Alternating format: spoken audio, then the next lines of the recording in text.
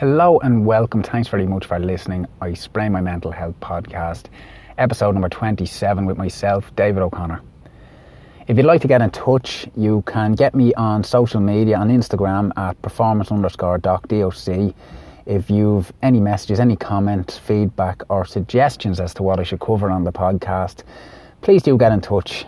All messages are greatly appreciated and helps bring the podcast on, helps develop and helps open up and maintain a solid conversation around mental health, personal development and all things that are inspiring to myself and to others. So I have a lovely one today. I'm going to go back to my toast to creativity, and this week I'm looking at a book that I read recently called Battle Scars, written by former SAS soldier Jason Fox. If you're not aware, Jason Fox, he works a TV personality and works on a Channel 4 reality TV show called SAS Who Dares Wins, along with a couple of other former soldiers who have quite big profile across the UK. So Ant Middleton would be probably the most recognisable of the four who host the show.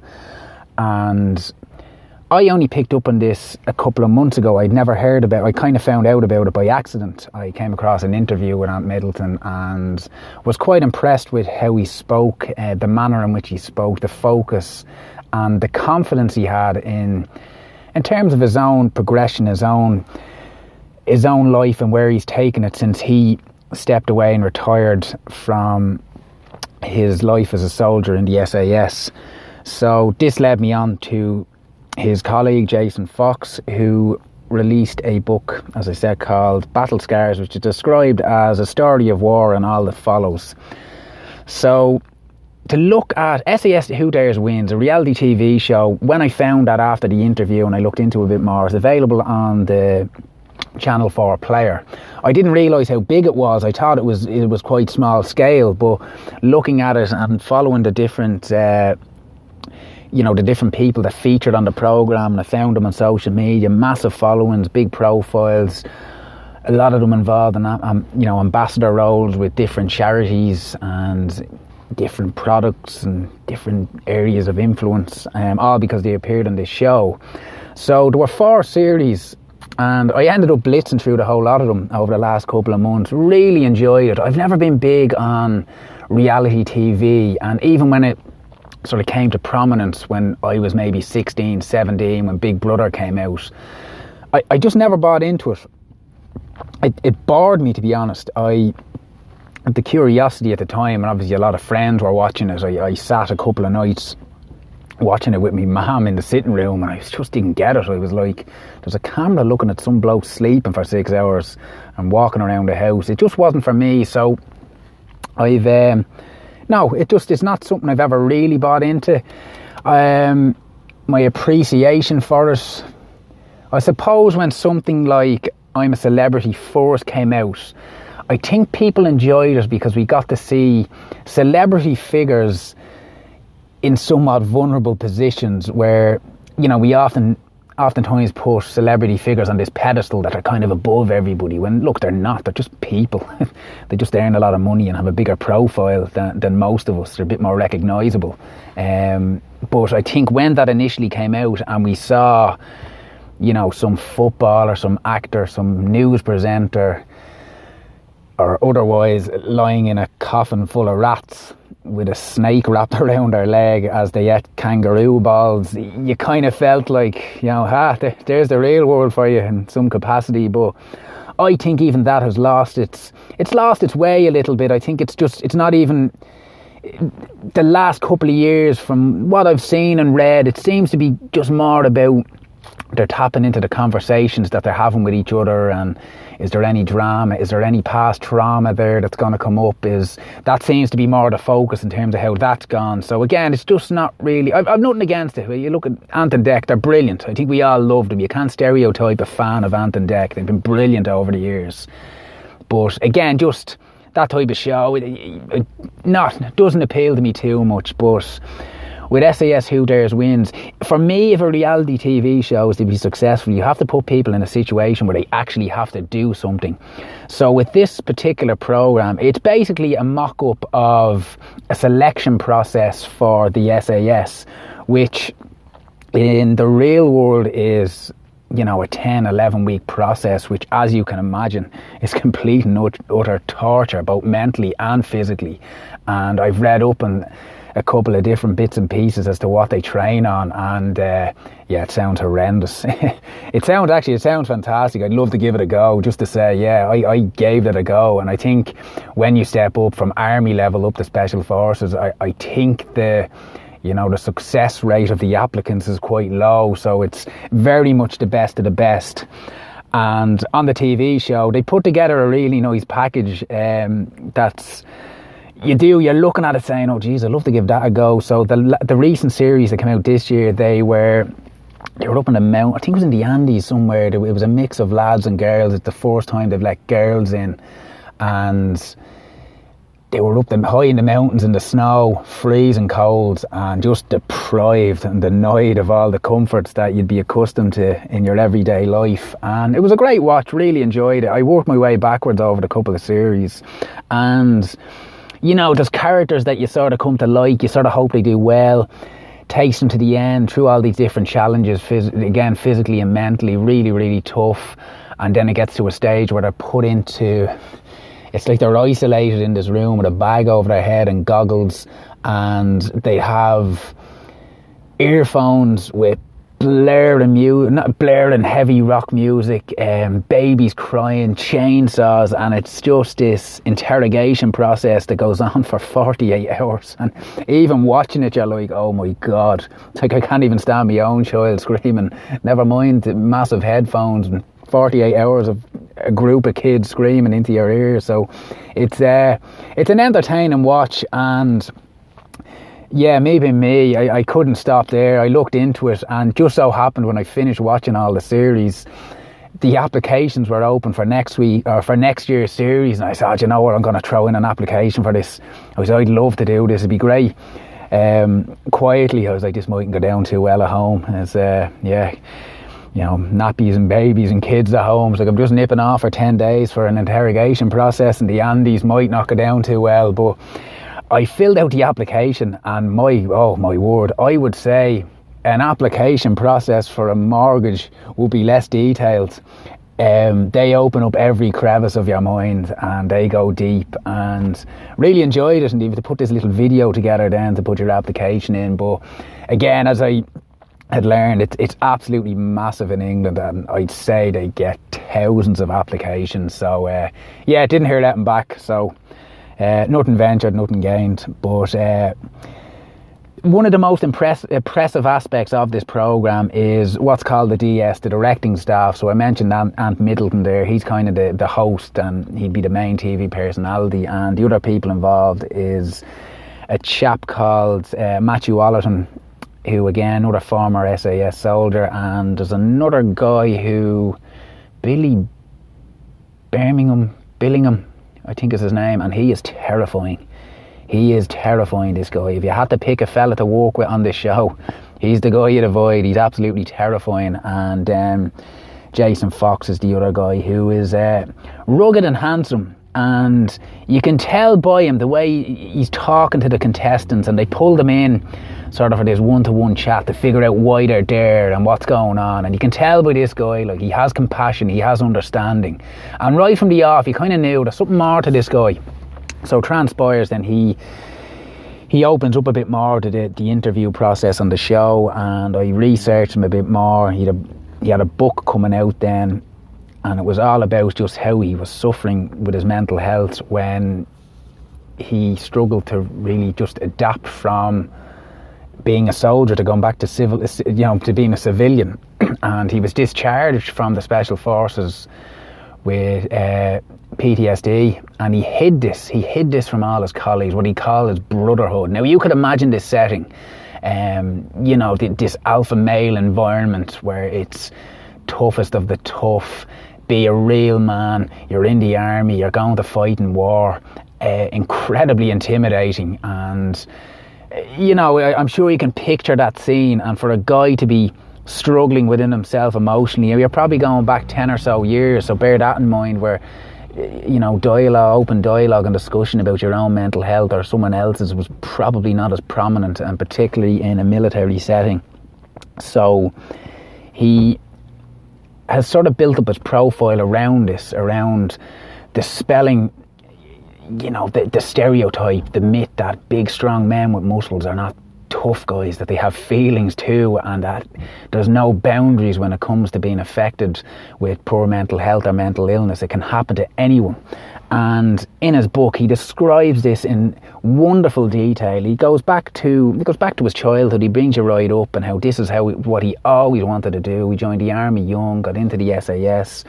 And the opening segment of the book is really interesting. He's describing one of the battle scenes from Afghanistan, when, you know, the chopper is pulling up and him and his crew are jumping out, and there's just bullets flying everywhere, sand. He's his goggles on because he can't see what's going on, and he's bailing behind this sand dune, protecting himself, firing shots, just pandemonium, chaos. And he hears over the radio that there's, you know, KIA, man down, someone killed. And he said in that moment, he says, amidst this chaos, he said he just had this, he's like, I just want to be at home in my mother's arms. Like, he said he just wanted to be with his mother. And he said, like, what a thought to have in the middle of a battle, in the middle of a war. And he said this was kind of a turning point for him, and this is when he began to struggle. And he bottled everything up. As it got worse and worse, he bottled everything up, and he considered maybe going to a counsellor within the setup, within the Special Forces organisation. I keep calling it Special Forces. I'm sure that's not the name of the organisation. The Royal Marines, Special Forces. Within the Marines, he wanted to go and see, could I go and see a counsellor? Then he got the fear then, well, no, they may go back to the bosses and I'll be seen as weak. And it was back and forth. And it swallowed him up. It just completely swallowed him up. And eventually when he did go, he was put on leave, and he told his brotherhood, as he described it, that it was due to damaged eardrums that he couldn't go back on, you know, the next tour that was coming up. And that was quite common with soldiers, obviously, from the gunfire and the noises and everything else. The damaged eardrums is something that's quite common, and he used that as his step away, as his excuse not to go back, and continue to bottle this up. It ate him up so much, as you can imagine, stepping back into civilian life, like his relationship struggled. He speaks about the relationship with alcohol and just how he was just on this self-destructive path, ended up at the cliffs and down in Devon, and all he could think about was suicide. So it brought him that far that suicide seemed to be the only way out.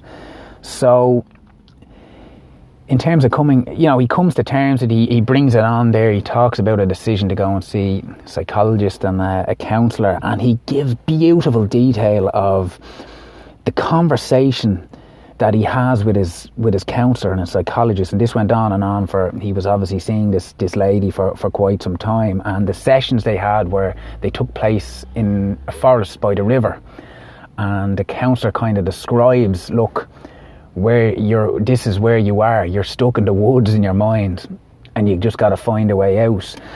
And he just talks about, really openly, about the different treatments and therapies that he tried just to settle things down in his mind and to stop living in the past, and just to be who he is and to move on, because not being a soldier, he felt, was just an identity crisis for him. He didn't know who he was. So he talks about CBT, cognitive behaviour therapy. I've spoke about that briefly on the podcast before. Just turning your thoughts in your favour, almost labelling your thoughts, dispelling. How would you say? I suppose, you know, are your thoughts your reality, or is it just your perception of what these thoughts are? So he went through a process at CBT. He says he still uses it and it helps keep him calm. He also undertook a therapy called EMDR, which is eye movement desensitization and reprocessing. So this is an unusual one. You wouldn't hear too much about this as a therapy when it comes, particularly these days. But what it is, it's basically the therapist will sort of calling you to recall stressful and distressful situations and images in your mind from your past, and with the use of rhythmic eye movement, they'll use this to cull the power of an emotionally charged memory from your past, something that's traumatic. I don't know much about it, but that's the basis of it. So he speaks about that, and he just speaks about finding a new direction. He said he initially goes into this corporate sales job, absolutely hated it, which I can imagine, you know, going from the life as a soldier and the intensity, the demand, the pressure of being on the battlefield to, you know, retail and corporate sales. It's a bit like going from a photograph to its negative. So it just wasn't for him. But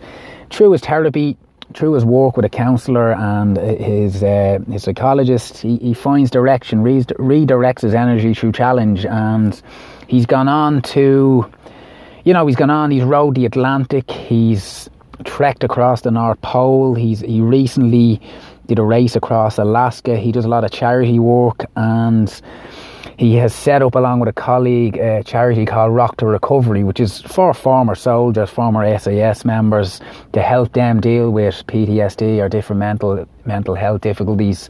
And that's where he's putting his energy, focusing his energy, putting it back into a system he understands. He's putting it back into his experience to help somebody else. Really inspiring story. There's a section near the end, he gets a psychologist to actually write a segment in the book, and it's her perspective of their interaction, of what she saw, how she saw him progress, and how she broke away from him and kind of forced him to break away from her to go and find his own path. So, really interesting story. I really took a lot from it. And he's gone on, he found his path, I suppose, as a TV personality. He, as well as the SAS Who Dares Wins, he did a documentary with Channel 4. It was Real Narcos. He's down in South America, and it's heavy stuff. He goes into the drug dealing to go on in South America, Colombia, explores it. He's talking to these serious fellas involved, very heavily involved with drug cartels, and I think he speaks about it in the book. He says it was a big insurance bill on his head and going to film this. So he's kind of finding his path in that direction. He's appeared on This Morning, he's appeared on different shows in England, he's on all sorts of radio shows just talking about mental health and male mental health, and really encouraging people to be open about it. And particularly, again, he highlights where he's from, as I said, that alpha male setting, muscles, big strong men in the army, and really pushes the angle that there's no boundaries when it comes to looking after yourself and your own mental health. And I took a lot from it. At the end of the book, he just gives a little bit of advice of what to do, how to look after yourself, about talking, opening up, listening, refocusing, and keeping those who are important to you and those that you love and those that are listening to you, keeping them close. So, a lovely book, Battle Scars, Jason Fox, A Story of War and All That Follows. I'd highly recommend it. If I can, I might put a link if you're looking to buy it. Maybe you'll get it on Audible or Amazon. I'll put a link up in the description of this podcast and on my Instagram post sharing the episode. If you've read it, let me know your thoughts on it. Did you enjoy it? Did you take something from it? It'd be great to hear back. And otherwise, if you're interested, as I said, you'd probably pick it up on Audible for a tenner. You'll pick it up on Amazon. You may pick it up in Eason's and that. I'm not too sure. I haven't seen it in shops. I actually bought this one online. But really inspiring story. I always take inspiration from books. Books for me are fantastic, and I spoke about that before. It's a big ambition of mine is to write a book, and I've tried on many occasions, and I'll get there. It is a big focus for me. I want to write a book, but something that gives people energy, something that does inspire people, and is more about giving people energy than about myself. That would be my ambition when it comes to writing, when it comes to books. But lovely one this. I read this very quickly, and it inspired me then. I ended up reading, Grant Middleton has a book out, First Man In. I ended up reading that. He was quite honest about his own experiences, and the other guy, Matthew Allerton, he had a book called Breakpoint, and very similar stories, just guys struggling from the intensity of battle and army life to the regular life that we all live. So much out there in terms of book, film, art, music. I always say there's so much out there to inspire us. That is all for today. Episode 27. Please do get in touch, as I said, performance_doc. Subscribe on Spotify, follow me, iTunes, leave a comment, leave a message. Share this podcast on your own social media, whether it's Snapchat, Instagram, Twitter, wherever you're listening, wherever you share your content. Be great to have it shared to encourage open conversations and get more people involved. So thanks very much for listening. Talk to you next week.